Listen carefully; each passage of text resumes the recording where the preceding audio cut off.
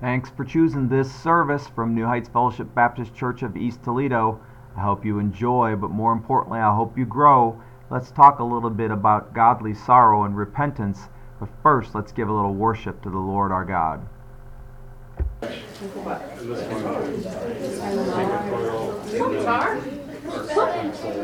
Different. Maybe you want me to play it. Just pick one. Pick one. Okay. Got it. All right, good morning, everybody. Good morning.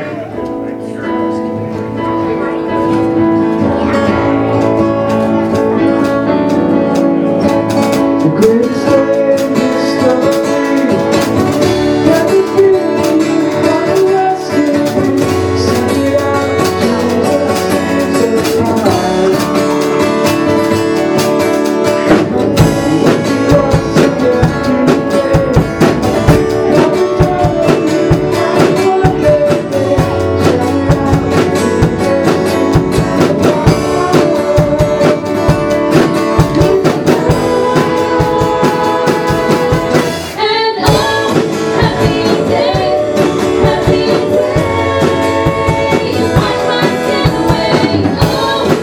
everyday, never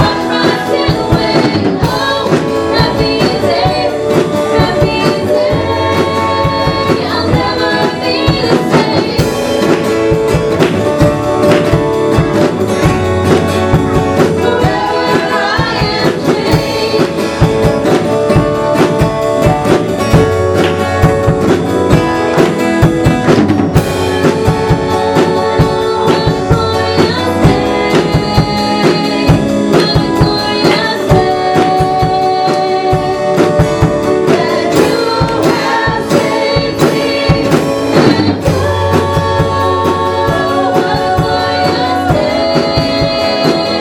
one day,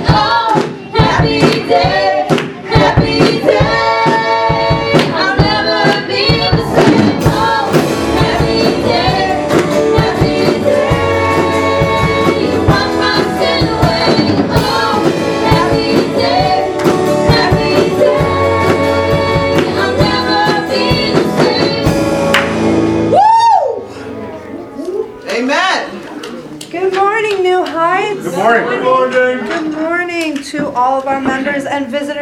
It's always happy to see new faces here. Welcome. So real quick, there's just two announcements. One, team leader meeting next Sunday following service, and then 2 weeks after that, the 26th, that's my birthday. There will be a membership meeting immediately following service as well. So, what? Thank you in advance. I think I'm probably the first person to say it. Thank you so much. And that's your covered. I'll check you off the list. Real quick, we're going to do. It's not so different anymore, but we're going to open us up in prayer. It's English. It makes sense, right? We're going to have a word of prayer to open up our service, and then we're going to spend the next 90 seconds saying hello to at least 3 people. Somebody you know, someone you're related to, if there's any there, and someone brand new. or that you don't know. Does that make sense? Yes, makes sense to me. And just remember, if there's no blood relatives here, if you are a member of the body of Christ, everyone in that body of Christ is your family. So, Amen. ha. All right. So, Mr. Michael, will you, pray. Thank you. Father God, I want to thank you for this day. Thank you for the opportunity to come to your house and worship you. And God, I ask you to be with us through service, and we lift our voices up and be a praise to your name. I ask you to be with the teachers as they teach the kids later, as the little ones go. Be with the teachers, and pray they enjoy their lesson and get something out of it. Be with our pastor later as he brings the message he laid on his heart to give to us. And again, bless our time here together, and be with those that ain't here for whatever reason, they're sick or hurting. And in Jesus' name, amen. Amen.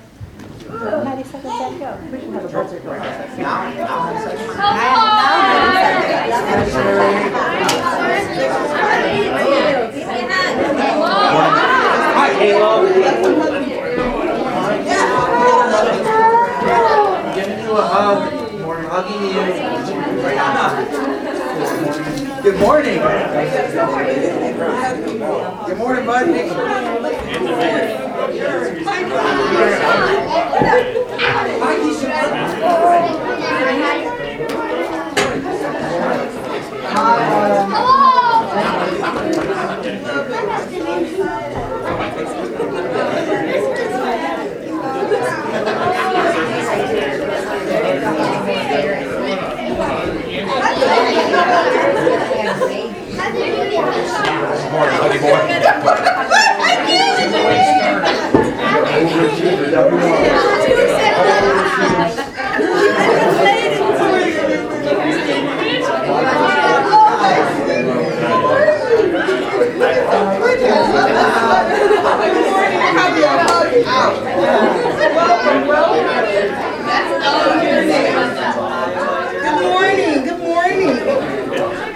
What you got your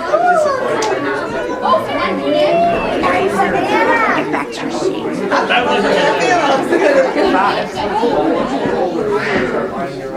You open them? Open the Good morning, feel like everybody's oh wait. done now.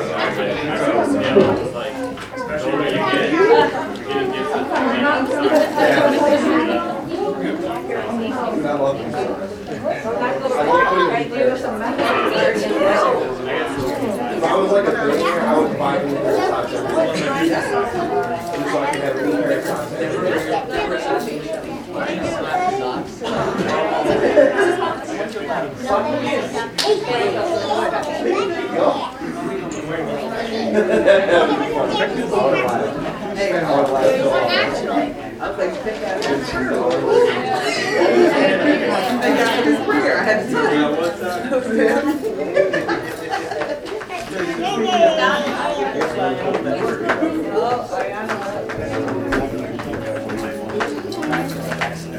I also got these.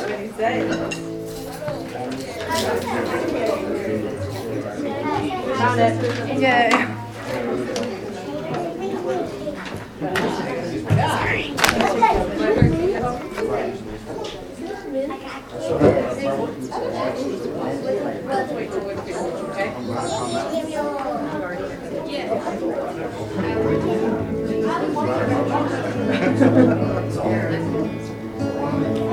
Every blessing you pour out, turn back to praise.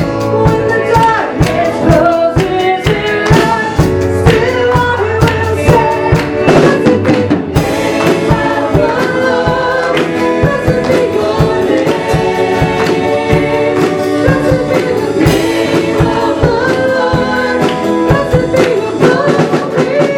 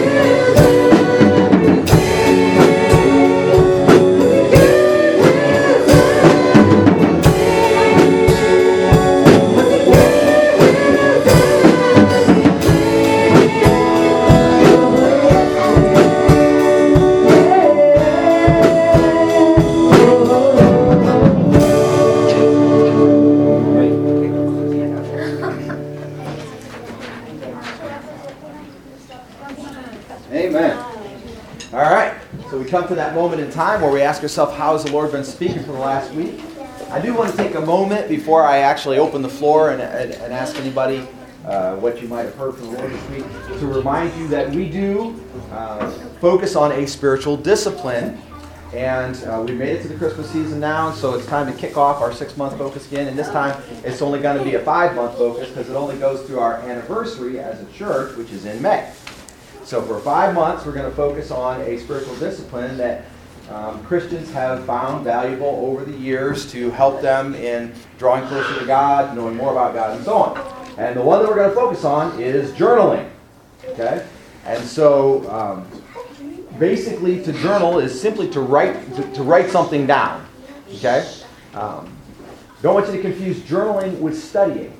Okay? If you pull your Bible out and you read it for a while, that is not studying. Okay? That's reading. If you pull your Bible out and you read it for a while and you ask yourself questions about what you read, you say, well, for God so loved, what God is it talking about? It says God of creation, What does it mean He so loved us? To love someone is to really care about them, be compassionate, want to do something for them. It's an action, not just a feeling. Okay, children. Hey, thank you. You need to be able to hear me. Thank you. All right. And so, if you do that, thinking about the words, asking your questions, that's not studying either. That's meditating. Okay? Meditating is when you ask yourself questions and think about what you've read. Meditating on the Word. Right? Study is when you write something down.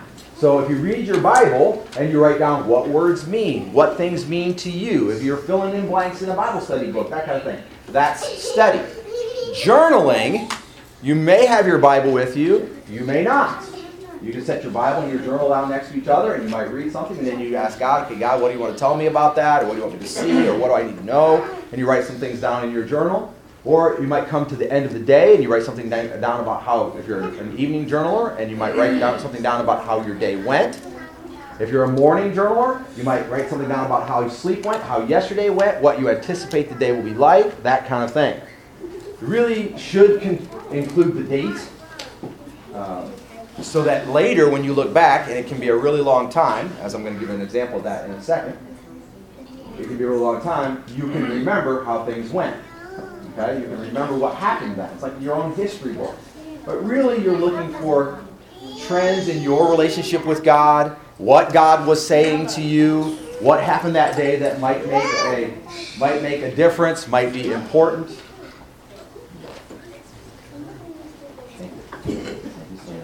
Okay, that kind of thing. All right? And so I'm going to give you an example. The words that I'm about to read to you, no one but God and I have ever known. Since the year 1998. This is my 1998 journal. It was bought by Sherry for me for my 5th wedding anniversary. And these are 3 short entries during the month of June 1998. It says, today was Father's Day. 12 to 3 buffet. At that time I was managing Pizza Hut, and I had to run the buffet. Or they had to run the buffet. It wasn't even me. I don't think I was even working that day, because it was a Sunday. Angela's birthday. Angelo's birthday, sorry. Call on my Lord. I made it.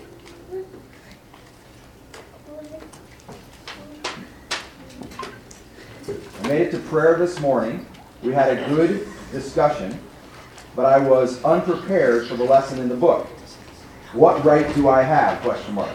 Lord, lead me to minister to them as you would have me do.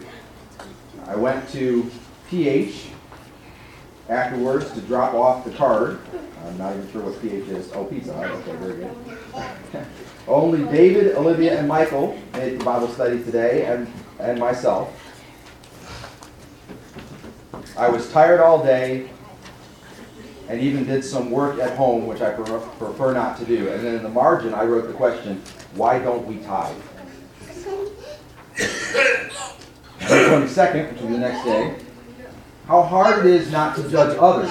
How hard it is not to belittle the failures of CH, PL, and L. And I intentionally did not include the names, but I know who they are in my head right now. I would have done better, or I always think I would, but would I?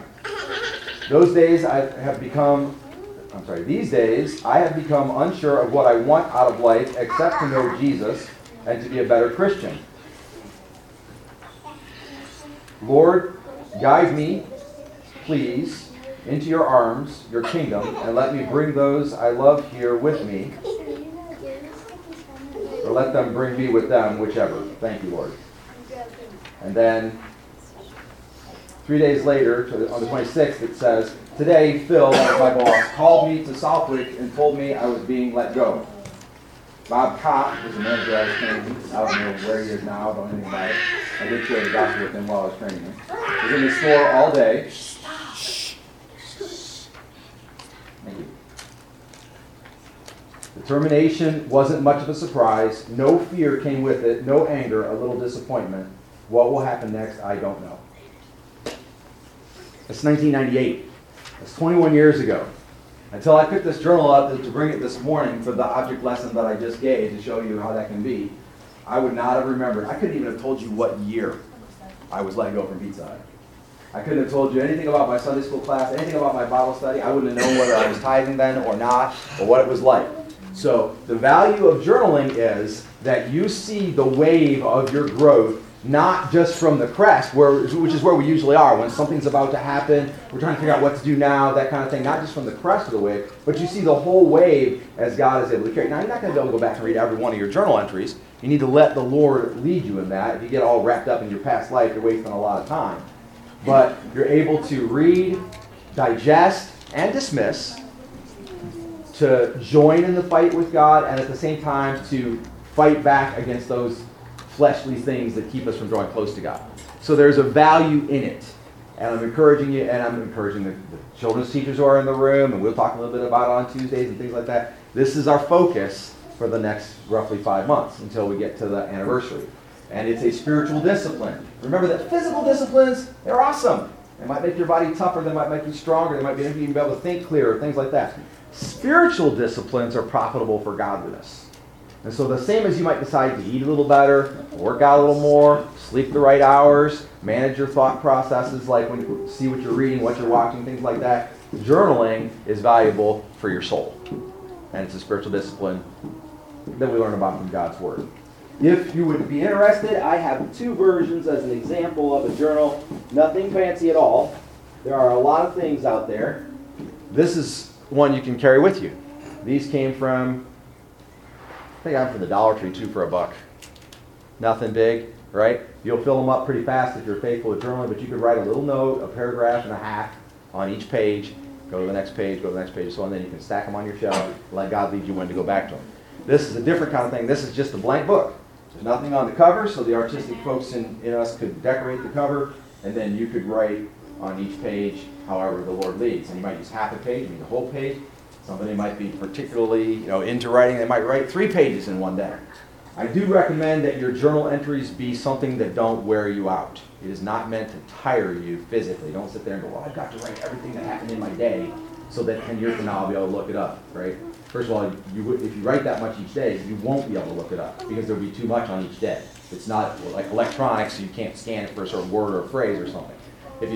And mentioning electronic, if you like to do that, there are tons of really good journaling apps for your phone, so you can do it on your phone. The Bible app, YouVersion, which a lot of people use, you can journal in there. You can put a private note on any verse in that app that no one else will see. And then you can pull those notes up later. You can also put a comment in that anybody else that's in your little crowd can see, and so you share with other people, right? But a comment is different from a note. A note is like a journaling entry for you. A comment is for everybody to see, all right? And there are tons of others. This one is a journal. It was more fancy at the time. It's my utmost for his highest. That's right. My utmost for his highest. And then it actually had a little devotional on the left side and an opportunity to write on the right side, all right? And so lots of different things that are out there. If you are somebody who would like to journal and you cannot afford a journal, first of all, I have some examples here you can take with you today, but I will buy the journal myself and the church will happily provide it. There are a variety of things that are out there for you to use, none of which are very expensive, this is the truth. If you want to buy something fancy that's in leather, go for it. I don't really recommend that necessarily because you're going to do it, if you do it over your whole life, you're going to buy 15 of those a year or something. Could be, that one's a whole year, but it was a $30 journal. So that's $30 that you're out, but you can buy something for $1 or $2 and then fill it up and then buy another one, right? And then stack them on your shelf. All right, so that's all that said, but this begins. It begins now. We're not done. We're going to journal as the Lord leads. I'm not asking you to do anything God doesn't want you to do, but as the Lord leads, you write stuff down. And then, how has the Lord been speaking to you this week? Now, I hope you've been reading your Bibles. That's Bible intake. I hope you've been meditating on the Word. I hope you've been paying attention as you go, and the Holy Spirit is sharing things with you as you go. So, what did you see in this last 7 days?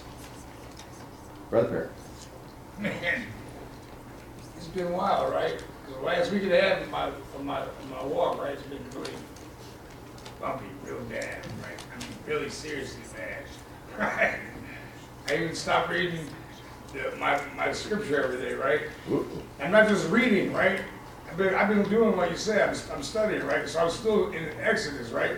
And I'm right now where there's a lot of law and a lot of legalities, right? Yeah. But I'm trying to pay attention because I'm finding that even though that was then, and it's specific, it seems like there's a lot of specificity, right, as far as the law, right? Yeah. If this happens, then this, right? But if you really think about it and you look at it, right, you can apply it in your life now, right? It still applies. The law still applies, right? Yeah. You didn't come to do away with it. Right. You saying so? I mean, anyway, so it's been like up and down, bumpy, right? Real bumpy all week long. About a week and a half, actually. So yesterday, it was yesterday. I was at the coal mill, right? And I had a little period of time where I could sit in my truck. So okay, I'll bring out my favorite app, right? On my phone, right? And I got like several Bible apps, but I got one specific I really like it, right? And so I went to it, right? And there's like this little thing floating up and down, right? And it won't let me access my Bible app, right? And I'm like, and it's saying download, right? So I'm like, maybe it's something about the Bible app, right? So I pushed the button. I pushed the button, man. Ooh. I'm just going to say it was a site that's not, it's adult in nature, right? Sure. Came up on my app, my favorite app, right? Now, I've noticed that lately, you say, I've been under a lot of attack, man. My family, my house has been under a lot of attack from everywhere, man. Right? I mean, seriously. I mean, it's like, it's all like boom, boom from every direction, right? When that happened, I was like, wow, that's crazy, right? So I completely, I know it's not the app, somehow I got in there or something, some kind of way, so I took the app off my phone, like, that's gone. You know what I'm saying? Right? So, and I told my wife about it, Dude, we're under attack. Yeah. Bad. I mean, bad.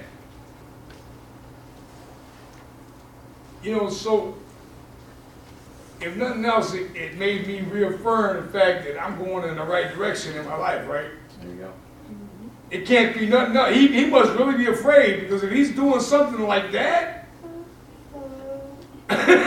you know what I mean? What is he afraid of? Why is he attacking me?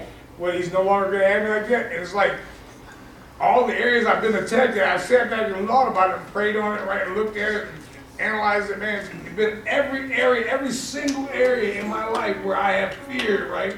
And I'm controlled a lot in my life by fear, man. I'm not a coward, I'm a very fearful person. Like you said, when you get in a situation when you lost your job, you became afraid, right? And so every area where fear is a possibility for me, man, it's been like, them areas have been like, I'm like, whoa.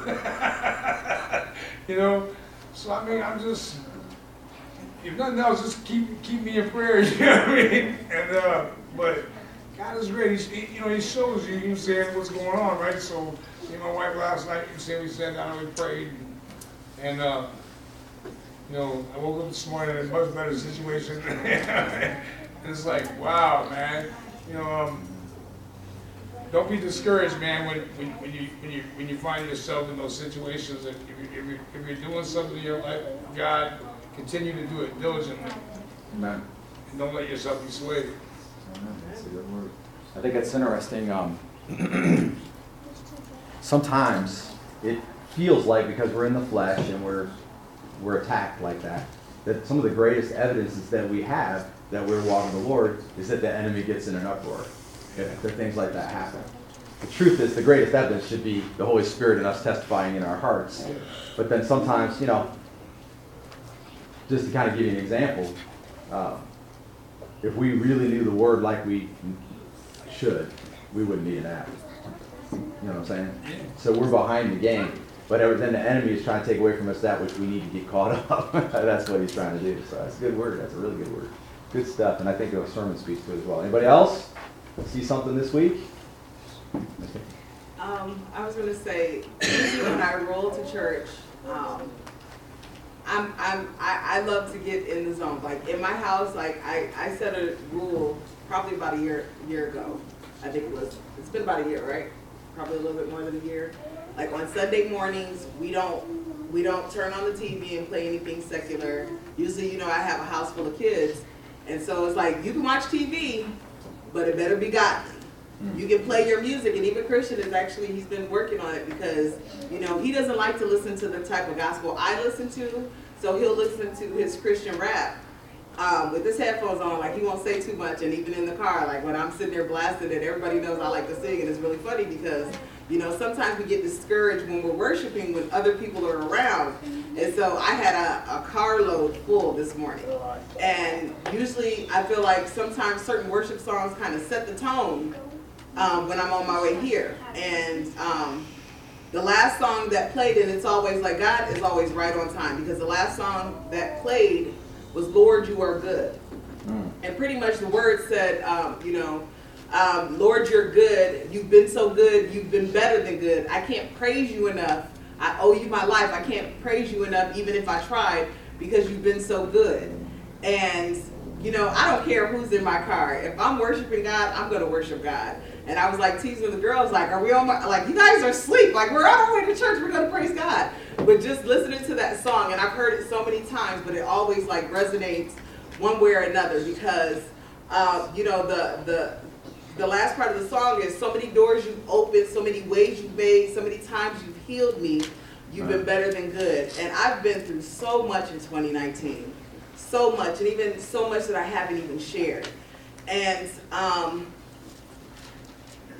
that God has been so good because I have been struggling. And, I feel like sometimes when we get up here and we give our testimony or we share what God has, what God had for us this week, and we want to share it because, maybe it's for somebody else. I've been trying to be more transparent because a couple weeks ago, Miss Sherry shared that, usually when somebody says, how are you doing? I'm okay. And sometimes I'm not okay, and I need to be more honest with that. I say when people ask me, how are you doing? I'm blessed. I am blessed because, I woke up this morning, I drove here, I got to worship, I got to sing, but I have been struggling so bad. But I know He is still good. So even in the midst of my struggles, God is still good. So even somebody like myself who's been going through, I've been going through trials, I can still say God is so good. So just remember, like, even in the storm, it doesn't feel like He's good. It doesn't feel like He's there. It doesn't feel like He hears you, but He hears you. And sometimes we go through these storms because, again, like I said last week, like your testimony might be just what somebody needs. Even in the midst of my storms, I can still say God is good. My heart has been so heavy for the last couple weeks, but I know He is still good. I know He's still with me, and I know He's still holding on to me. But that's not going to stop me from praising God. So even when I'm sad, like, the kids, they might think I'm crazy, but I love God. God is so good. So even if you're going through something right now, even if you're struggling with something, you're still here. Right. Even if it hurts, thank God that you can feel that pain because you're here. Because some people can't feel it. So just take that. Go through your story because when you make it out, it doesn't look like it while you're in it, but it's when you get out, you can share, like, look. And I feel like I'm halfway out. I'm almost out. So I can say God is good because even in the midst of my storms, I know He still loves me. I know He still has His hand on me, and He is good. So God is the light at the end of the tunnel. Yes, He is. Yes, He is. All right, anybody else? I'm trying to be short. 3 things. I was going to play a video, but I just thought just saying it so you can hear a couple words. I think the little kids, you can hear this too, and I think you'll find a lot of this. The first thing I just remember when I just encourage people and texts I've shared all these years, when I'm going through a season, I'm going through stuff, God reminds me that it was His in the first place. And it's come back on me, and I feel like I could share it again. But I was just kind of reminding myself that when the enemy, sin, sickness, lies, all that stuff, when he comes to just remind you of your past, which this 5 seconds is your past. Present is past. When it's like seconds over, it's your past. That's right. But when he reminds you of your past, you just remind him of his future. He's eternally defeated. He eternally lost. In Christ, he's done. That's right. And he still can attack, but in the end, and even now, he's done. He's defeated. And remind yourself of your future. This isn't the end. That's right. This is just the beginning. And our beginning starts in heaven. So we just thank God for that. But just a song that my son wants to be singing all the time, just charge me up. There's a song that there's only a couple songs I know by heart. But, Newsboys, I'm not going to sing all the song, but just a couple parts I think we could really hear something. But We Believe by Newsboys, and I'm sure you've heard it, but it just says, we believe in God the Father. We believe in Jesus the Christ. We believe in the Holy Spirit that has given us a new life. We believe in the crucifixion. We believe that He's conquered death. We believe in the resurrection, and He's coming back again. Amen. And then the final thing is this, and if you really, hopefully you hear something that catches your ear, your heart, and also just encouraging you or re-encouraging you, is if you don't have something to say, you do have something to say. Maybe you need to say it to yourself. Maybe you need to say it to someone else. Maybe there's a video you can share. Maybe there's a song you can sing. Maybe you can't do something today because your inspiration lies somewhere else.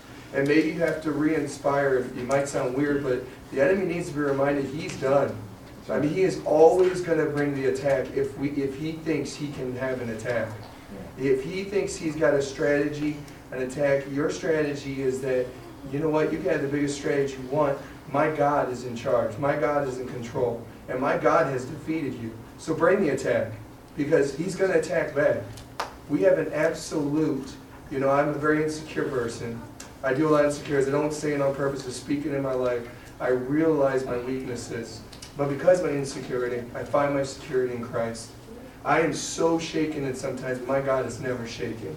And that's who I can trust in. And sometimes I feel like I have no support from anyone, and I need that support. I have to remind myself that God is the one and only support that I need. That's right. And then others come next. But at the end of the song, it says, I love this. I could sing it, but so the lost be found, and the dead be raised. In the here and now, let your love invade. And the church live loud, our God will say, we believe. The church lives loud, our God will say, we believe. Our God cheers for us. Our God encourages us. Our God, His angels, is constantly just like, they're doing it. That's exactly. Any father, any dad appreciates when their kids are on the right track. And that's what He does. When we're on the right track, God is cheering for us. But then it says, for the gates of hell will not prevail, for the power of God has torn the veil. Everybody knows when Jesus died on the cross, that curtain was torn. That separation between humanity and God is no longer there. That curtain is torn. The power of God tore that veil. We didn't tear that veil. We can't even tear it today. We cannot have a connection with God if it wasn't for Jesus. And we cannot have any connection with God if it wasn't for what He does every day in our lives, reminding us that we have a relationship because of who He is and who we are in Him. And then it says, the power of God has torn the veil. Now we know God's love and will never fail. And I will just say this, we will fail. We fail every day. But God does not fail in us. God does not fail with us. And God does not fail over us. That in Christ there's no failure in Him. Amen. But in us there's failure. I fail every single day of my life. Every moment I'm going to be like, yep, I failed again.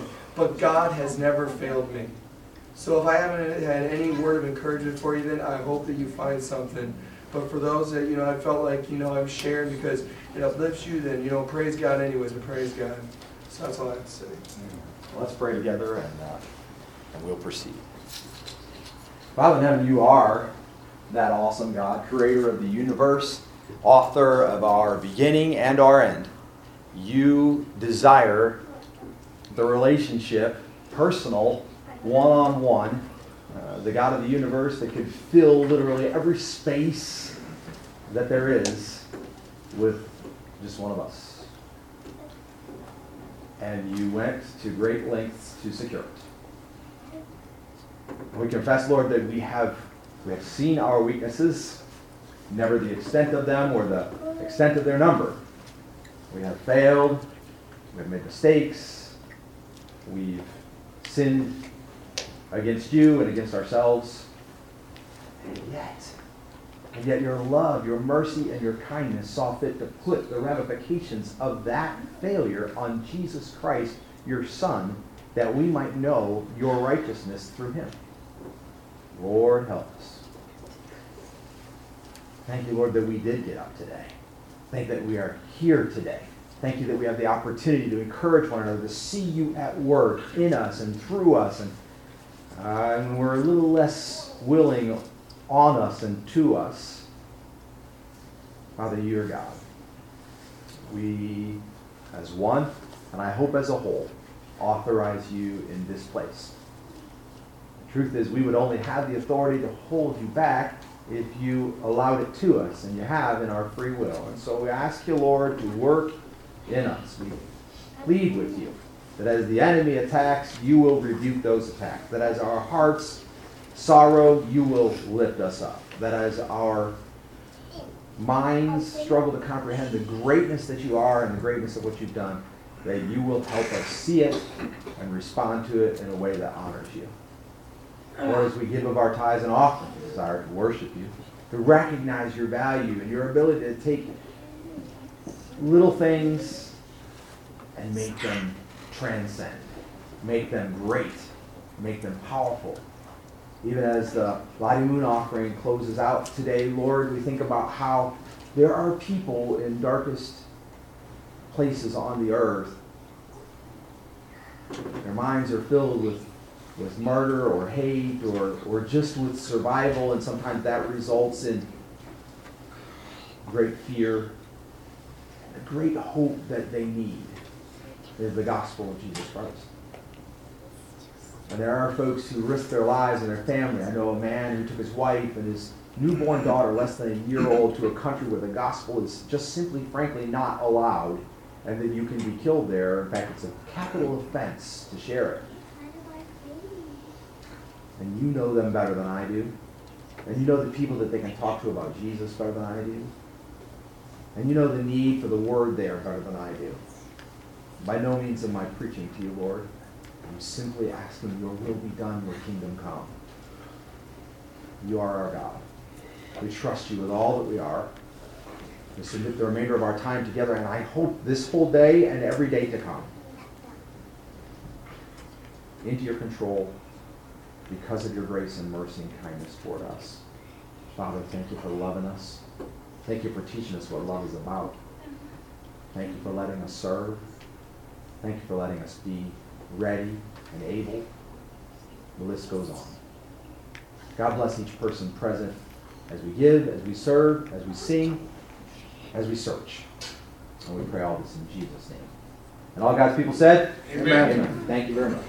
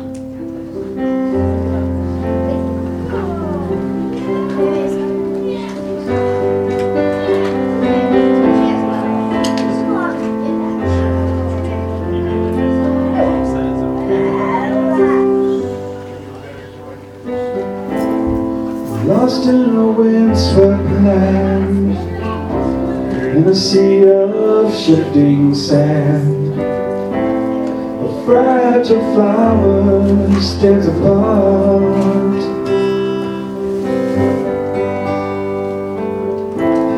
But there in that barren ground, I feel like the only one, trying to serve you with all my heart.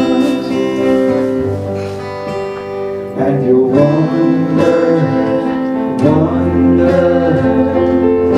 can you last much longer?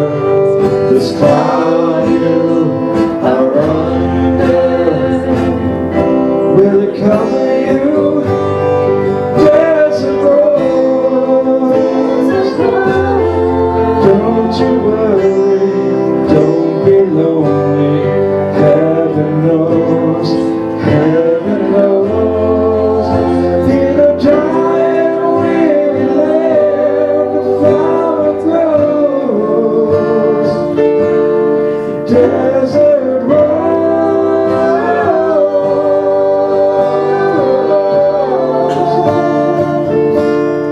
desert rose.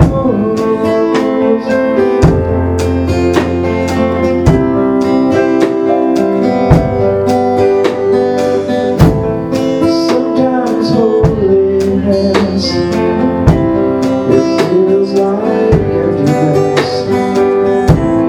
You feel the whole world's laughing eyes.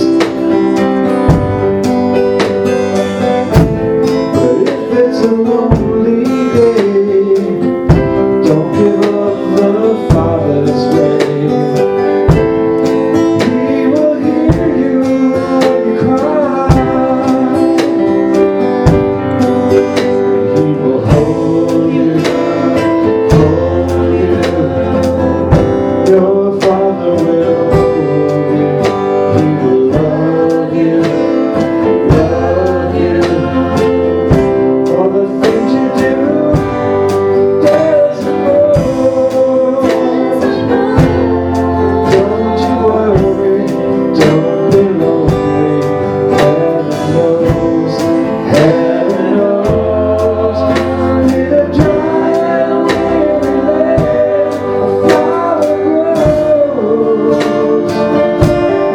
Desert rose,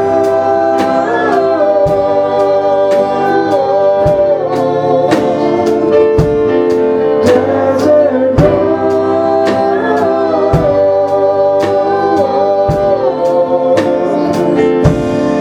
desert rose. Don't you worry, don't be lonely. Heaven knows, heaven knows. In a dry and weary land, a flower grows. Desert rose,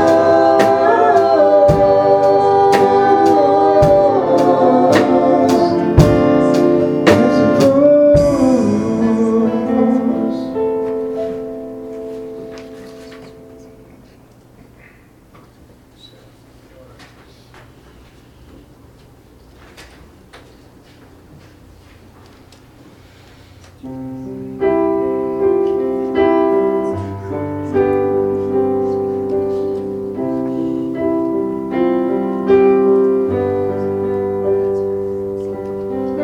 My Jesus, my Savior, Lord, there is none like you. All of my days, I want to praise the wonders of your mighty love. My comfort, my shelter, tower of refuge and strength, let every breath, all that I am, never cease to worship you. Shout to the Lord, all the earth, let us sing. Power and majesty.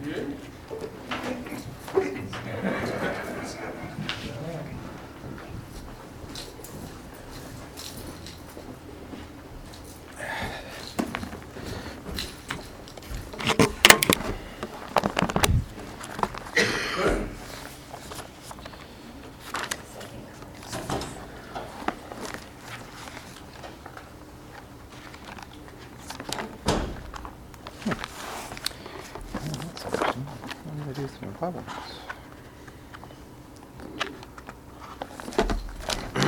Hold on one second.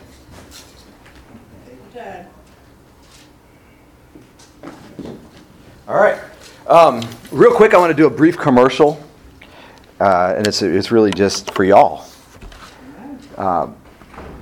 When I was thinking about becoming a pastor, and what had happened was New Heights had voted in a meeting to make me their mission pastor, and I was dead set against it. In fact, when they said that, I said, no, I don't think so.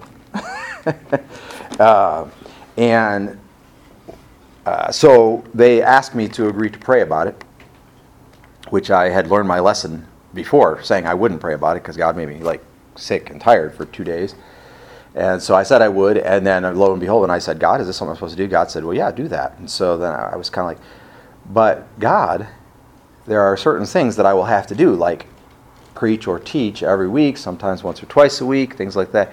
And I knew at that time it was taking me about between 20 and 25 hours to write a sermon at that time. And that's a lot of time. That's a lot of the week. And I was looking at starting seminary or hoping to, and I didn't know what that was going to look like. And I'm just like, I don't think the math didn't seem to add up. But God was telling me to do it, so I said I would do it. And one of the fears that I had was that as a Christian, I would not grow once I began to focus so much on everybody else's growth. You follow? So once I'm concerned about hearing from God what it is I'm supposed to say to others, I was fearful that I would not hear from God as much what God was saying to me. And I knew I had a lot of growth and development to do. And New Heights has made it the entire time that I have been here. New Heights has made it so that I have grown. We had a period of time where, when we were on Main Street, where we would not have anyone speak at the inspirational moment except for Brother Tony. He would come every Sunday morning faithfully with something prepared for us. And during that period of time, God spoke through Brother Tony to me incessantly. I grew. And in the last several years now, we usually have someone speak up during the inspirational moment time, and I have grown. I was up here praying, thanking God for some things that folks said during inspirational moment time, and it touches my heart that I get to be a pastor in a church where the church is listening. And I can't say it's everybody. I'm not judging, but I believe the church is listening to God, and then the church says what they hear from God, and when that happens, I hear from God through that filter. Okay, so I just want to say thank you for that as a pastor. I don't know if God will have me here until I die and go to heaven or whatever, but at least I feel comfortable. I believe that God will have me grow here as long as I am here, and I'm grateful for that. Okay, that being said, I want to tell you a brief story. When I was 16 years old and I was attending Northwood High School, there was a flyer on the wall. I was almost 17, in fact. It was the spring, probably late January or February when I first read about it, but we didn't start until after I was 17. And the flyer was, you can learn how to fly a single-engine plane. You can get your pilot's license as a teenager. And I thought, man, that would be awesome. I would love to do that. I liked the idea of flying. And so, long story short, I looked into it with two of my other friends, and we all decided you had to get a group of 3 because that was the only way it was financially viable for the pilot.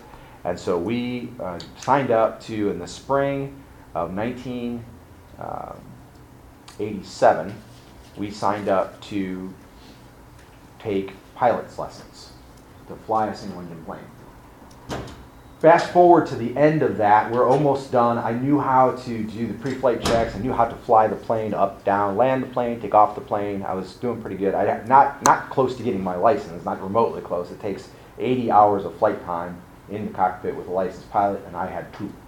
So I could do these things, but by no means could I legally do them by myself, okay? But I could do them. And I could probably still do them today because they're not nearly as complicated. I would have to have the checklist for the pre-flight and post-flight, but other than that, I probably could do it even still today. So if I'm like that guy, maybe I would, if they say, is there a pilot on board? The plane is crashing. I'm that guy that would go up there and white-knuckled guide the 747 down in the landing, and they would make a movie about it. I'm that guy. But anyway, toward the end of that, we flew to Put-in-Bay Island. Now, most people don't realize that Put-in-Bay has an airstrip on it. It does. However, Put-in-Bay's airstrip has what's called an elbow in the middle of it.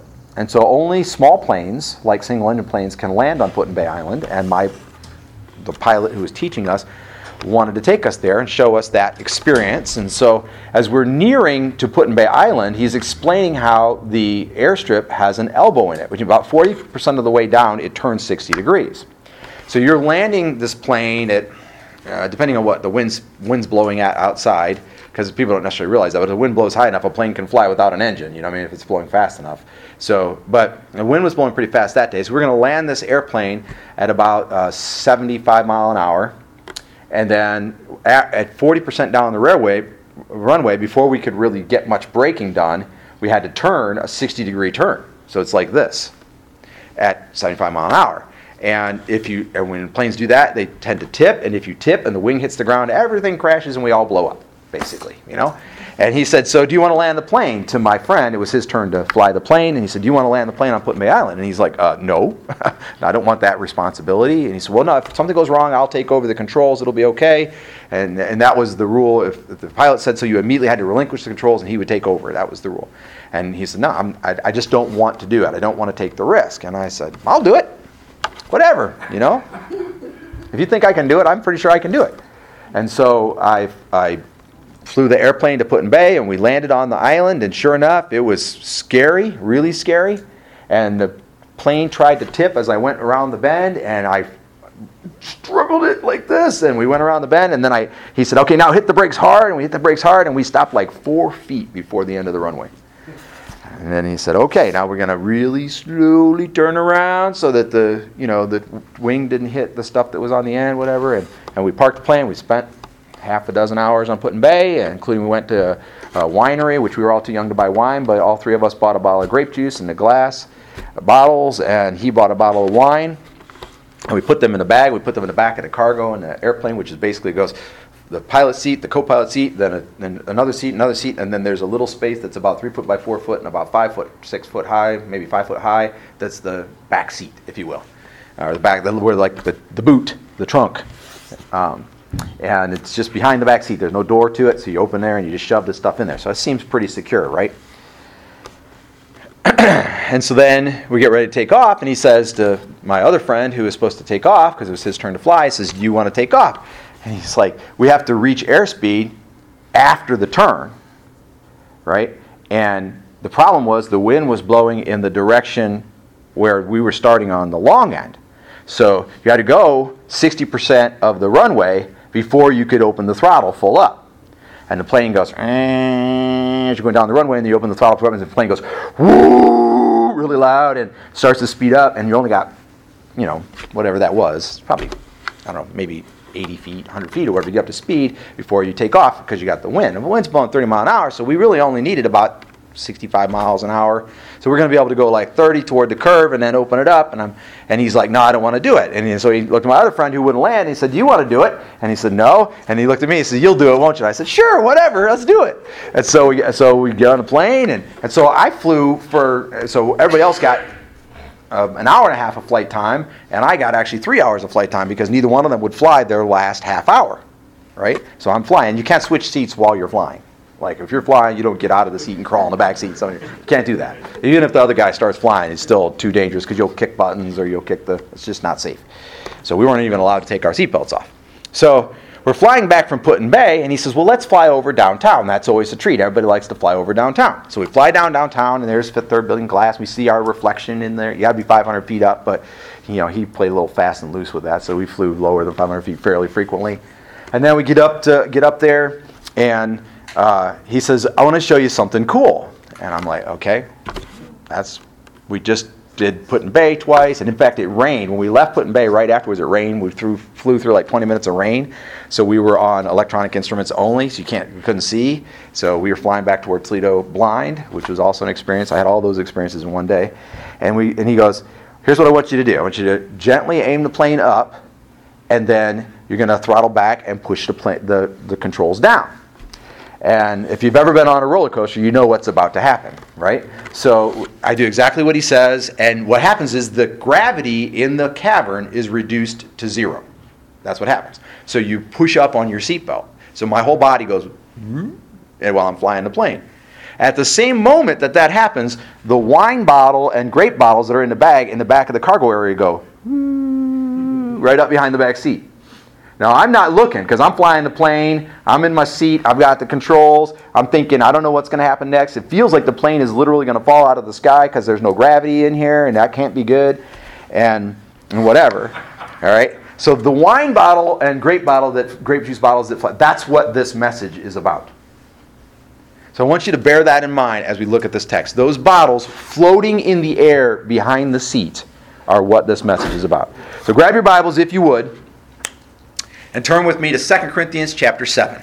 Amen. This is God's Word. We're going to read a dozen verses. Actually, we're going to read a baker's dozen verses because I said it was through 12, but the truth is it's through 13 because I don't like to end in the middle of a thought. All right? So I'm going to read them. I'm going to explain them. Then I'm going to break down a few points and a few things that you got to see. And I don't for sure know everything that God is going to say, but I'm trusting in the Lord because this is a powerful passage of Scripture and it changed me already. Therefore, dear friends, since we have such promise, we should wash ourselves clean from every impurity of the flesh and spirit, making our sanctification complete in the fear of God. In other words, if God has really done this for us, then we have a responsibility to live a certain way, to be a certain kind of people, right? And to exercise the spiritual gift, exercise the spiritual disciplines, to let the Holy Spirit have His way. Sanctification means being set apart. So we're making our sanctification complete. I mean, we are actively participating in our own being set apart. You follow? That's what he's saying. All right? Take us into your hearts. We've wronged no one, corrupted no one, defrauded no one. I don't say this to condemn you, for I have already said that you are in our hearts, to die together and to live together. So he's writing to the Corinthian church and he's saying, accept us, listen to what we're saying, feel for us. We are servants of the kingdom of God, just as you are. And he says, and you're already in our hearts. We already desire. And I would say this to you, just me to you, everyone in this room, even some of you I haven't seen in a while, right? You're already in my heart. Whatever I say, if it offends you, I don't mean to. It's not my choice. I'm just going to say what I think that God would say to us through His Word. Okay? And I'm asking you to take this word, whether I get it right or wrong, take this word into your heart and let God work in you today.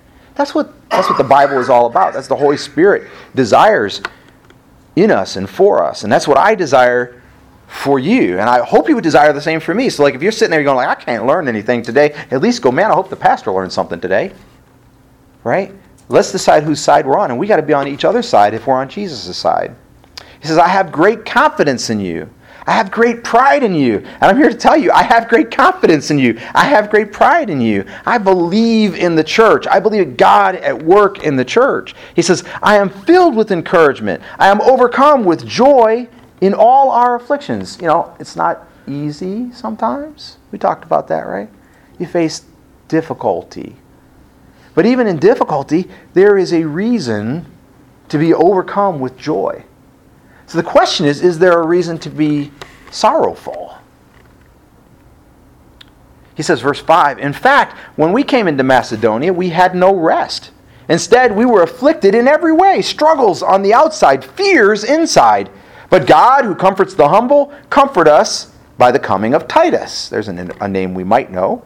And not only by his coming, but also by the comfort he received from you. So now, Titus came to them and he explained to them how he had gone to the church in Corinth and how they had comforted Titus and even supplied him with resources to come and comfort Paul and those who were traveling with him. And he said, so we're comforted by the coming of Titus, but not only by the coming of Titus, but by the way he tells us you received him. He announced to us your deep longing, your sorrow, your zeal for me, so that I rejoiced even more. And sometimes we see the desires of other people and that they are for us and that they love us and they are inviting us into relationship. And that's a great encouragement to us. You can be in a dark place, but if somebody loves you, then that's important, right? Verse 8, for although I grieved you with my letter, I do not regret it. See, Paul had written them a letter before, and it was a kind of a rough letter. He kind of chastised them, hurt them even. He says, even though I grieved you with my letter, I do not regret it. Even though I did regret it, since I saw that the letter grieved you, though only for a little while. Notice he wrote a letter that hurt them, that brought them sorrow, that brought them a feeling of difficulty, that brought them to a place of regret. And he regretted having to write the letter. But now he doesn't regret having written the letter. So there's a change. There was a time for that regret when he regretted having to write a chastising letter. It brought about regret in them, but now he doesn't regret having written the letter. He says, now I am rejoicing, not because you were grieved, but because your grief led to repentance. In other words, I'm not glad now that I wrote the letter and upset you. I'm not some kind of jerk, right? He says, rather, I am rejoicing now because your grief, sorrow, regret, it's all the same word in this text. In fact, that's what's interesting. Your translation may be slightly different in some of these words, and the reason is because it's using the same word over and over again, but it's hard for us as humans to grasp the difference between grief, sorrow, or regret. But that word means all three. That means all three of those things. It's the same word. So you could use the word regret, sorrow, or grief every time that you see it in this text. He says, for you were grieved as God willed, the way that God wants us to be grieved. Well, that's good. I want to know what that is. So that you didn't experience any loss from us. So even though we wrote you the letter, you didn't go backwards. Even though it was a letter that made you upset, you didn't go backwards. You didn't fall apart. You didn't become depressed because of what you were hearing and so on. Verse 10. For godly grief produces a repentance not to be regretted and leading to salvation. But worldly grief produces death. So now there's a difference. So very simply, I want you to understand that almost every time in the New Testament that you see the word death, it's talking about separation from God. In this case also. So every time you see the word death, it's talking about separation from God. Right? So the wages of sin is death. That's separation from God. This too is talking about a separation from God. So worldly grief produces death means worldly grief leads you to a place distant from God. So people get angry at God because things didn't go right. People get sad and they take it to God and they don't feel comforted the way they expect, so now they're distant from God. They feel like God's not doing what God should do. People call on God's promises. No!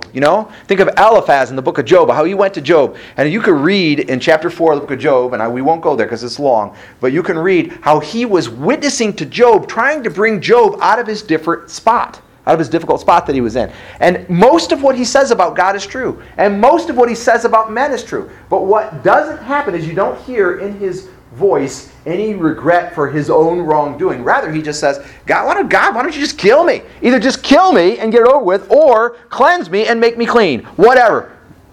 It's not like I have any control over it anyway. There's no regret. He's basically chastising God. And that's not the friend of Job that you listen to, by the way. He's the wrong guy. Because he doesn't have any regret for what he's done, it doesn't lead him to godly repentance. In fact, it produces death in him. You see him separated, so much so that it's at the end of the book, Job has to pray for him in order for him to be able to be forgiven. If Job had refused to do so, according to what God said, he would not have been forgiven. So this godly grief is not like that worldly grief that produces separation from God. This good grief, if you will, for godly grief, and again, this is sorrow, this is regret, it's all of those things. Godly grief, sorrow, regret, produces a repentance not to be regretted and leading to salvation. And what is repentance? It's turning to God. It's a more full turning to God. So, let's talk about regret, using this word for regret. So then we did something, we know we did something, and it was wrong. And I now realize it was wrong. And I go, man, I wish I had done that. Right? Now there's a couple things you can do with that, right? You can go, oh, I wish I had done that, so now I'm going to make restitution.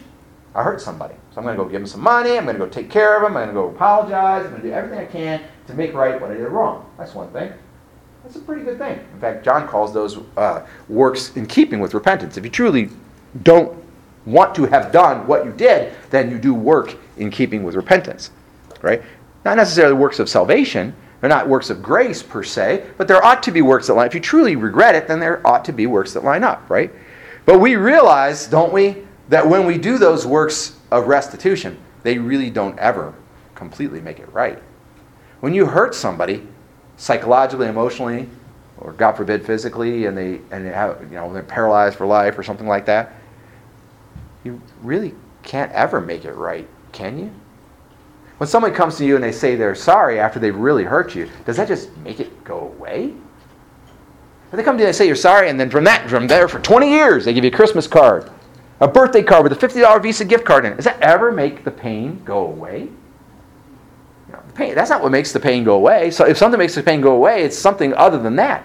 There is a limit to how far restitution can go. We realize because we have sinned, we have created a break between us and that person that isn't healed just by trying to make restitution. It requires something more. Well, it requires forgiveness, which is something you can't do. You can ask for it, but you can't cause forgiveness. You can beg them for it. You can't cause them to forgive. They have to forgive, and then when they forgive, a healing process begins, and they eventually get over it. Right? So we realize that that restitution is not enough. A feeling of regret or repentance of what we did wrong, that's not enough. What's enough? Well, the bottom line is once you've done something wrong, there literally is nothing that's enough to completely do away with it. You follow? There isn't anything. It takes a miracle. It takes a movement in the Spirit that we cannot manifest ourselves. Whether it be regret, and primarily that's what he's talking about here, because he's talking about they regretted their evil actions, he regretted sending the letter, or whether you apply these same words to sorrow or mourning, there really is only so much you can do. It only goes so far. And that should lead you to cry out to someone who can do more than you can. Not another human being, because they can do something a little different from what you could do, but they can still only do what a human can do. But to God. And that is the purpose, he says, of this grief. It produces a repentance not to be regretted and leading to salvation, but worldly grief produces death. Verse 11. For consider how much diligence this very thing, this grieving as God wills, has produced in you. What a desire to clear yourselves. What indignation, what fear, what deep longing, what zeal, what justice. Now another translation there uses the word revenge, and that technically is a correct translation too, but it's talking about making wrongs right. And so justice is a good translation for modern day English. In every way you have commended yourselves to be pure in this matter. So even though I wrote to you, it was not because of the one who did wrong. Meaning, in other words, he's saying, I didn't write the letter to correct the guy who was wrong. It was not because of the one who did wrong or because of the one who was wrong. I didn't write the letter to comfort the one who was wronged. Now hear this. Now this is super important. He didn't write the letter to correct the guy who did wrong, and he didn't write the letter to help the person who was wronged. Why bother writing the letter? That's what naturally comes to mind, right? If there's only two people in any conflict, and if you're not writing the letter to correct the person who did the wrong, and you're not writing the letter to comfort the person who was wrong, then why bother writing? And he says, but in order that your diligence for us might be made plain to you in the sight of God. And for this reason, we have been comforted. In other words, he's saying, I get it. You can't right the wrong that you've done, and you can't be comforted by me in the wrong that you have received. There's nothing magical about what I write to you, is what he's saying. But rather, he's saying, when you respond to the writing and you love me back and you love each other the way you're supposed to, you have true repentance, you seek out God, then there is a miracle that happens and you become something different than you were before. Okay. So that's the text for the day. There are three things that I want you to see in here. The first thing that I want you to see in here is that there is a time for grieving, maybe more than one. He gives us an example. He says, number one, I grieved when I made you sad. So we regret when we hurt other people. You ought to, anyway. If you're a dad in the room and you've ever had to spank your child, and afterwards you said, man, that was fun. I wish I could do that again. You have a problem and should probably seek counseling. We don't spank our children because we like to spank our children. Don't ever do that. In fact, if you ever find out that you like spanking somebody, don't ever do it again because you got a problem. On the other hand, if you spank your child because the ultimate, it's not even, I try to explain this to the children in my household, and I haven't had to spank Aaron Arden for a really long time. They're pretty much too big for that now. We don't spank as a punishment. And we don't spank to fix what they did wrong. So what's the purpose of corporal punishment? So that they can be right in the future. So that they can be strong. So that they can know. So that they can make a better choice. Right? That's the sovereign goal of parenting, is to pave the way for your children so that they can draw closer to God. So that they can be. So they should have works that are godly, but they don't. And they need to know they don't, so that they can know in the future when they do. That's what it's all about. There's no enjoyment in that for parents to have to discipline their children. In fact, the last time corporal punishment actually brought me any joy was when I said, I haven't had to do that in a long time. That was pretty awesome. You know, haven't had to spank or discipline or put any punishment into effect for weeks or months. And when I stop and have those thoughts, then I feel like, yeah, they get it. They're trying to do what God wants them to do. They're trying to live right. Now, I understand. I'm not judging salvation. I'm not saying that they understand everything or that they're perfect or they're righteous or anything like that. But as we'll see in a minute, there is a place for those works. And so the first thing I want you to see is that there is a time to regret. And one of those times is when you have to be the instrument of God's correction. I want you to think about for a second, the last time you had to say to somebody, you know, I think that might be a sin, and you probably want to repent of that and don't do it ever again. I did that the day before yesterday with somebody. I did not want to have that conversation because I was fearful. I was feeling like it was possible that person would be filled with sorrow over what they had done. I knew that it would cut them to the quick because they're basically a good person. I don't testify about other people's salvation, but they profess to be saved. And I'm thinking to myself, when I say this to them, this could put them in a really bad spot. And so I regretted having to do that.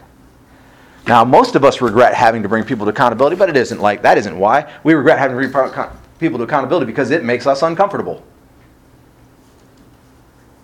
You got to say to them, I don't think you should do that. And they might get mad at you. They might say something nasty. It feels uncomfortable. Your heart might race. Your hands might sweat. Right? That's why we don't want to do it. But if your purpose for doing it is not because A, you enjoy it, or B, because you have to right the wrong that was done, if it's not about justice, if it's about that person drawing closer to God, if that's godly grief that's generated, if they go, yes, I get that, I see, that's not what God wants me to do, man, I do need to change that, I need to seek out God in this, then how could you not? How could you not want them to draw closer to God? That's crazy. Why, so you can avoid being uncomfortable? If that's the case, I think maybe you need a little bit of godly regret. You need to realize that you're failing in speaking on behalf of God when the time comes. So there is a time to regret and yet go forward. What about if we did something wrong? I did something wrong roughly 20 years ago, and time and again, the Lord will allow, or the enemy will jump in there, and maybe the Lord must allow it because He doesn't do anything that the enemy doesn't do, and so it pops into my head, that wrong thing that I did. Still there. Over 20 years ago. Ever happened to you? Well, what if I did something wrong? What do I do about that? Well, I regret it. So I repent, I turn to God, and I say, God, if without your forgiveness, that thing that I did, which is one of the worst things, I've done a lot of bad things, but it's one of the worst things, and that's why it crops into my head. I think the enemy's trying to use it to tear me down. I say, without you, God, that thing would put me in hell. It would make a distance between me and you. And I'm crying out to you, Lord. I'm saying, don't allow it. Don't allow there to be a distance between me and you. And so that regret over that thing that I did over 20 years ago brings me closer to God. Not because the thing was good. The thing was not good. The people that hurt, not good. It's not good. None of it's good. There's nothing good about it. But my regret, because I recognize who God is and He's the only one who can really do anything about it, leads me then to allow God to do something in me. So the next time you do something wrong, I want you to understand you should have a godly regret. If you can do something wrong and not recognize that it's wrong, or recognize that it's wrong, and this would be worse, and not have any bad feeling about it, you have a real problem. Because you will do bad things, and then you will have no regret, And then you will go on and do more bad things. That makes you vacuous. It means you will suck the life out of everyone around you as long as it is convenient or needed, or your wife wants it, or your son wants it, or your friend wants it, or it'll get you the money you need, or whatever. I cannot now count on all my fingers and all my toes the number of times that I've sat with someone and tried to call them to accountability, and they said, yeah, I get it, God doesn't want that, but God is going to forgive me because He sacrificed His Son for me, and so I'm just going to do it because I want to do it. Because I need the money, because I need the time, because that's the way it is, because you don't understand me, how dare you tell me? Whatever. And they've turned me away. In 25 years, over 20 times for sure, it's probably more like 40, I've had that conversation. And if you can arise at that point, if you can come to that point where there is no godly regret for the thing that you did wrong, you have a real problem. It's a problem that will lead you, if Jesus walked in this room right now to say, take my hand, we're leaving, you'd probably say, no, I can't because I got too many things I got to deal with. It's the same attitude. You don't regret, and it doesn't lead you anywhere. Now, why? Why should we have a godly regret about ungodly behavior? It's kind of like flipping the coin over, right? And so you almost got to repent before you repent. You got to repent to repent. So we got to turn to God, recognize our behavior is ungodly so we can have regret so that we can't. No, it's not like that. Even the heathen know. Even people who don't even know God know when they've done something wrong. Now they might have a different standard of what's wrong. And they may, over time, learn not to regret it and just to move on and just say, had to do what I had to do. And again, they're in a very bad place when that happens. So we ought to have naturally a regret. Some people get tied up in it. It becomes a huge thing. And spend all their time mourning over the past and the mistakes that they've made and stuff. So they do like 4 or 5 things in their entire life. Sleep, eat, watch TV, and regret. It happens. It's sort of the past version of worry. Worry is about what's going to happen, and regret's about what did happen. And a lot of people who are lost anyway, spend their time between those two pivots. Regretting or worrying. Regretting or worrying. But we ought to have a regret, and it comes naturally to recognize that we've done something wrong or that our actions are hurting others. You can empathize with other people because you are a people. You are a person. You are a human being. You know what they must be feeling. Stop and think about it, and should you regret. The second thing that I want you to see, so there is a time for regret. It's when you might hurt others or when you've done wrong. The second thing that I want you to see in here, or that I felt like God was pointing to me at in here, is that there is a natural conclusion of having regretted and experienced a godly sorrow. And it is to make an attempt not to arrive at the same place again. I had a pair of shoes. I was walking in my pair of tennis shoes, and all of a sudden, it had rained, but it wasn't raining, and I was walking, and all of a sudden I noticed my sock on my left tennis shoe was getting wet. What had happened was, over the time that I had worn the shoes, a hole had worn in the sole of my shoes just about 3 inches back from my toe. And so the water spread from there until it was sort of like dampening the whole bottom of my sock, except for maybe the very front, which is probably because it just didn't have enough time. It would have eventually, I think, dampened the whole sock. And so I got home and I took those shoes off, and I knew I had to do one of 2 things. I either had to repair them, and I'm a big fan of shoe goo. I'm a guy that makes a pair of shoes last a nice long time. If you don't know what shoe goo is, if you want your shoes to last, like tennis shoes and stuff like that, look into it. You can probably stretch them a little while longer. I got shoe goo in my drawer at home all the time. These are new, but I have shoes at home that have been gooed. Okay? So anyway, I thought, well, I could shoe goo it, and I looked at it and said, that's a pretty big hole. There's not much there for the shoe goo to hold. So I put a piece of rubber on the bottom and then shoe goo it. I'm thinking, no, I think these ones have had it. And so I had 2 choices. I could shoe goo it, or I could just shoe it. And so they went in the garbage. Why? Because only a fool that hates wet socks walks around in a pair of shoes that makes the socks wet. So if you have done that which causes you regret, the natural and logical step is stop doing things that cause you regret. So we become the kind of person that helps other people. We become the kind of person that encourages other people. We become the kind of person that thinks about what other people are going to think about when we do what we're about to do. Are they going to hurt? Are they going to ache? Is it going to break their heart? You need to think about your actions and how they affect other people. You think about how you use your mouth. Will it build up or will it tear down? What's it supposed to do? Build up, never tear down. How do you praise God with your mouth and then go and tear somebody down with it? That's just like, it doesn't make any sense. Right? Sweet water and sour doesn't come from the same spring. So you begin to think about your actions. You choose wise choices. You say, well, I'm not wise. How do I choose wise choices? Well, there you go. You come back to God, don't you?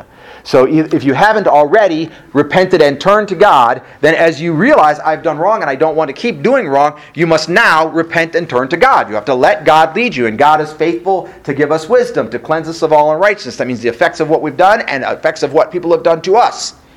And then you can do what's right.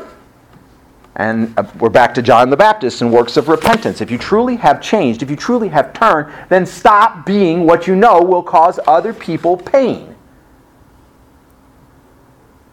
And then you won't experience regret. But will you make mistakes? Sure you will. What do? Have a godly sorrow, turn it over to God again.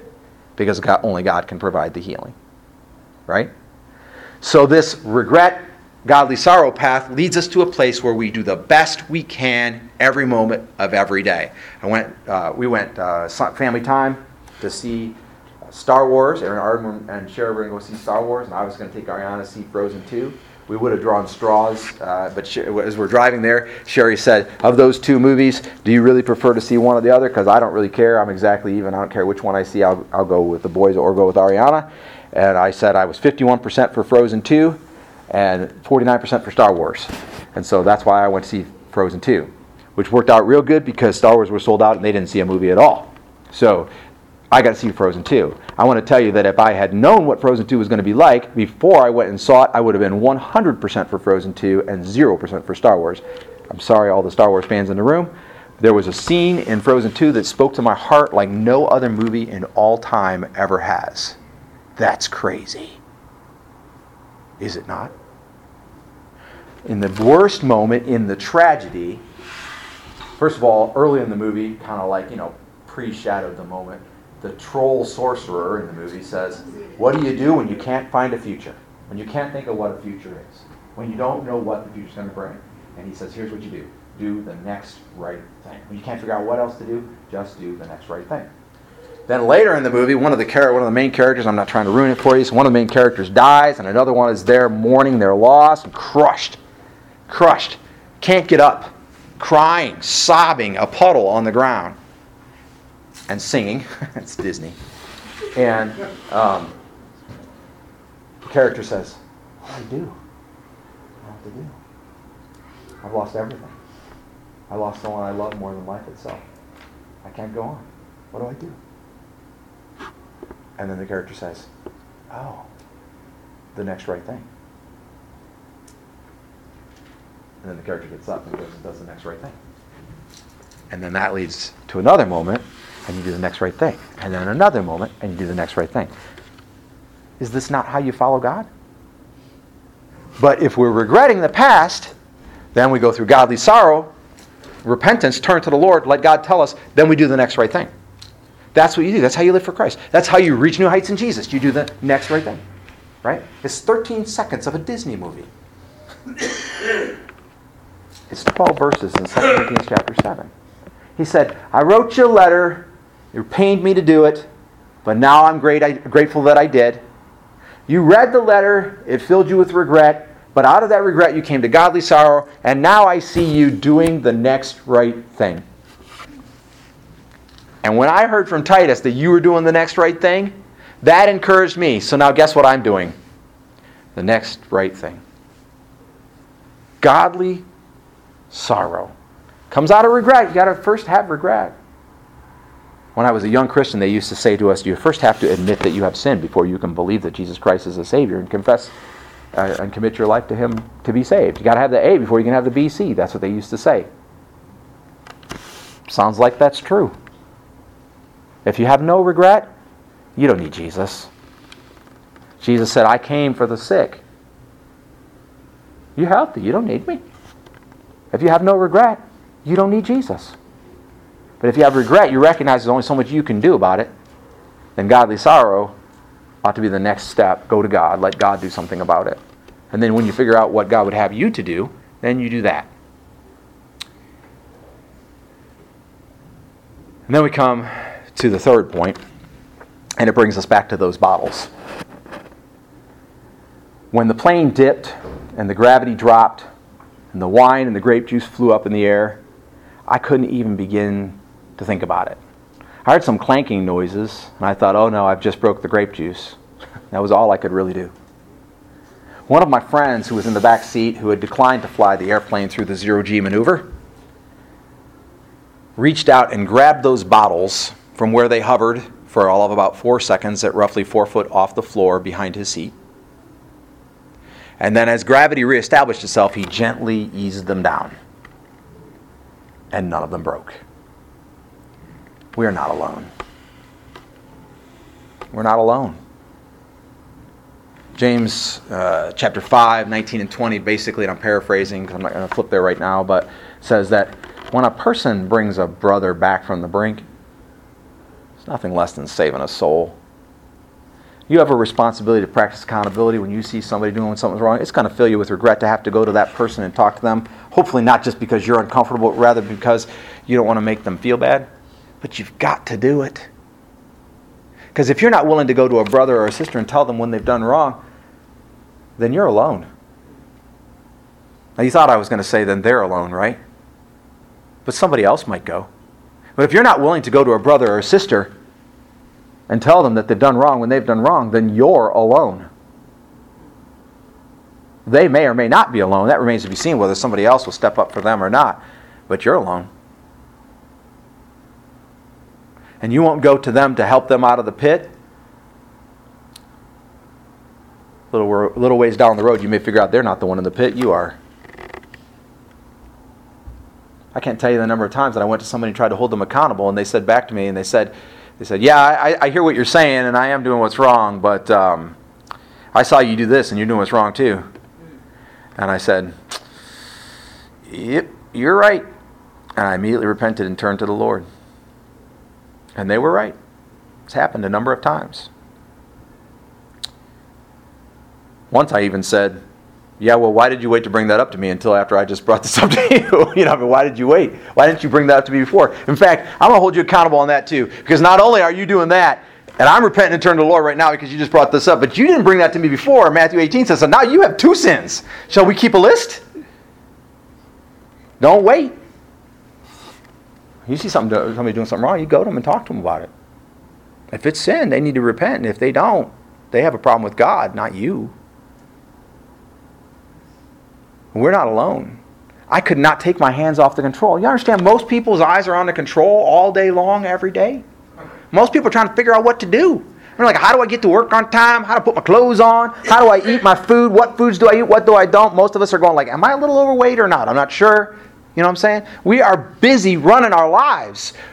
We need somebody sitting behind us to grab the bottles before they fall and break.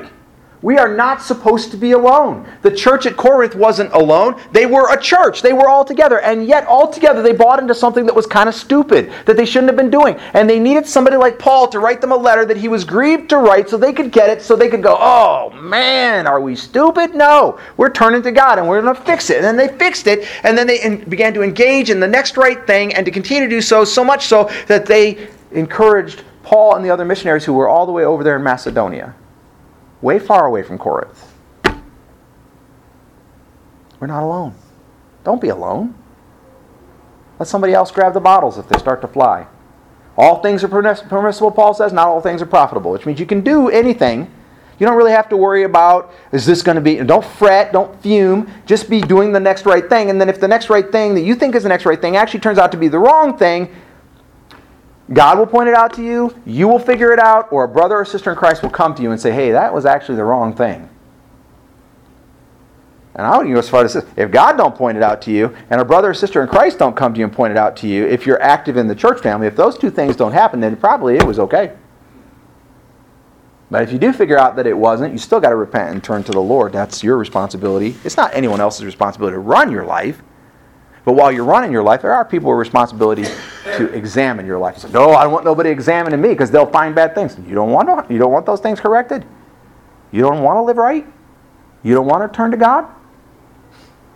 You have no regret? Or do you want them to call you while you're standing in the liquor store with a bottle of liquor in your hand? You want them to call you at the moment that you're going, God, I don't know why you're so mean. and they call you up and you say, hey, you know, I saw you doing this and I think it's sin and you should repent. And then they say, and then you're like, wow, maybe God's not as mean as I thought he was. Maybe he's just spanking me. We come to the conclusion, I learned 3 things when the wine bottles flew up. I didn't know I learned them. I picked them up a little later, but I learned 3 things. And number 1 thing is, sometimes when you're in control of your life, you're going to steer the plane in a way that you just might regret. You know, I spent all the money I had buying that bottle of grape juice. I didn't want to buy a bottle of grape juice. I like grape juice, but $20 for a bottle of grape juice? Come on. You can get like 4. Back then, you could get like 4 of them. And Welch is 100%, you know what I'm saying? At the grocery store. I'm like, why am I buying a grape? But everybody else was buying a bottle of grape juice, you know? So I had to do it too. So I spent all the money I had on a bottle of grape juice, and then I did just one maneuver, and that bottle may have broken. There went all my money draining into the carpet. And I figured he'd probably have to have us scrub it, you know, because grape juice stains. We'd be scrubbing it out of the carpet. I didn't even want that grape juice. But the moment that I thought it was breaking, I was like, what do I do? I can't crawl over the seat and grab it myself. Sometimes you do just one thing and it can totally ruin everything. It might even be something that makes sense to you and it can totally ruin everything. And I learned that in that moment. The other thing I learned was sometimes you got to be able to depend on somebody else. The church has got to stick together. We are God's people. And as far as we're concerned, as far as being the church is concerned, ain't nobody else God's people. Now, there may be other people who are God's people. I'm not saying that. But this is your brothers and your sisters. This is your family. This is your local family. I got family lives in California I never hear from. My aunt lives out there. I haven't heard from her in 15 years. Yes, she's technically my family. But y'all are way more my family than she is. This is our family. We have got to be there for one another. And then the last thing I learned was, after the grape juice flew up and the grape juice went back down, we did 7 more. 7 more. 7 more zero-G maneuvers. I like zero-G maneuvers. I want to take risks for God. I want to do amazing things. I want to stick my neck out so far that people go, is he stretch armband or what? You know, I want to be that guy. I've been that guy. I want to be that guy every day. And I want y'all to do it with me. Because I love you. Because you're in my heart. And there's people that are complete strangers to me, people that aren't, people that are basically enemies to me, that I feel the same way about. I'm like, yeah, I want them to come. I want them to...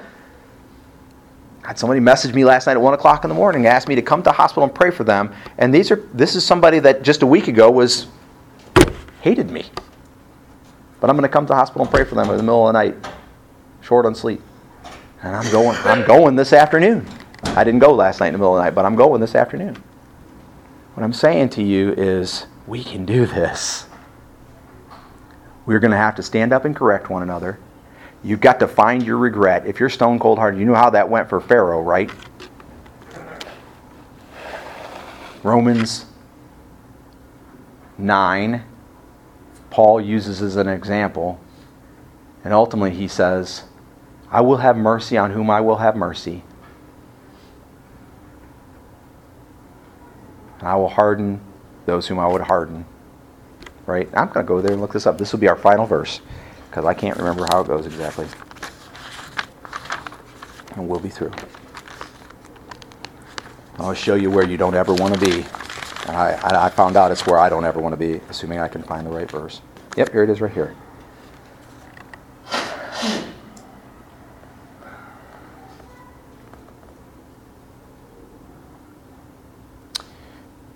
What should we say then? Is there injustice in God? For he tells Moses, I will show mercy to whom I show mercy, and I will have compassion on whom I have compassion.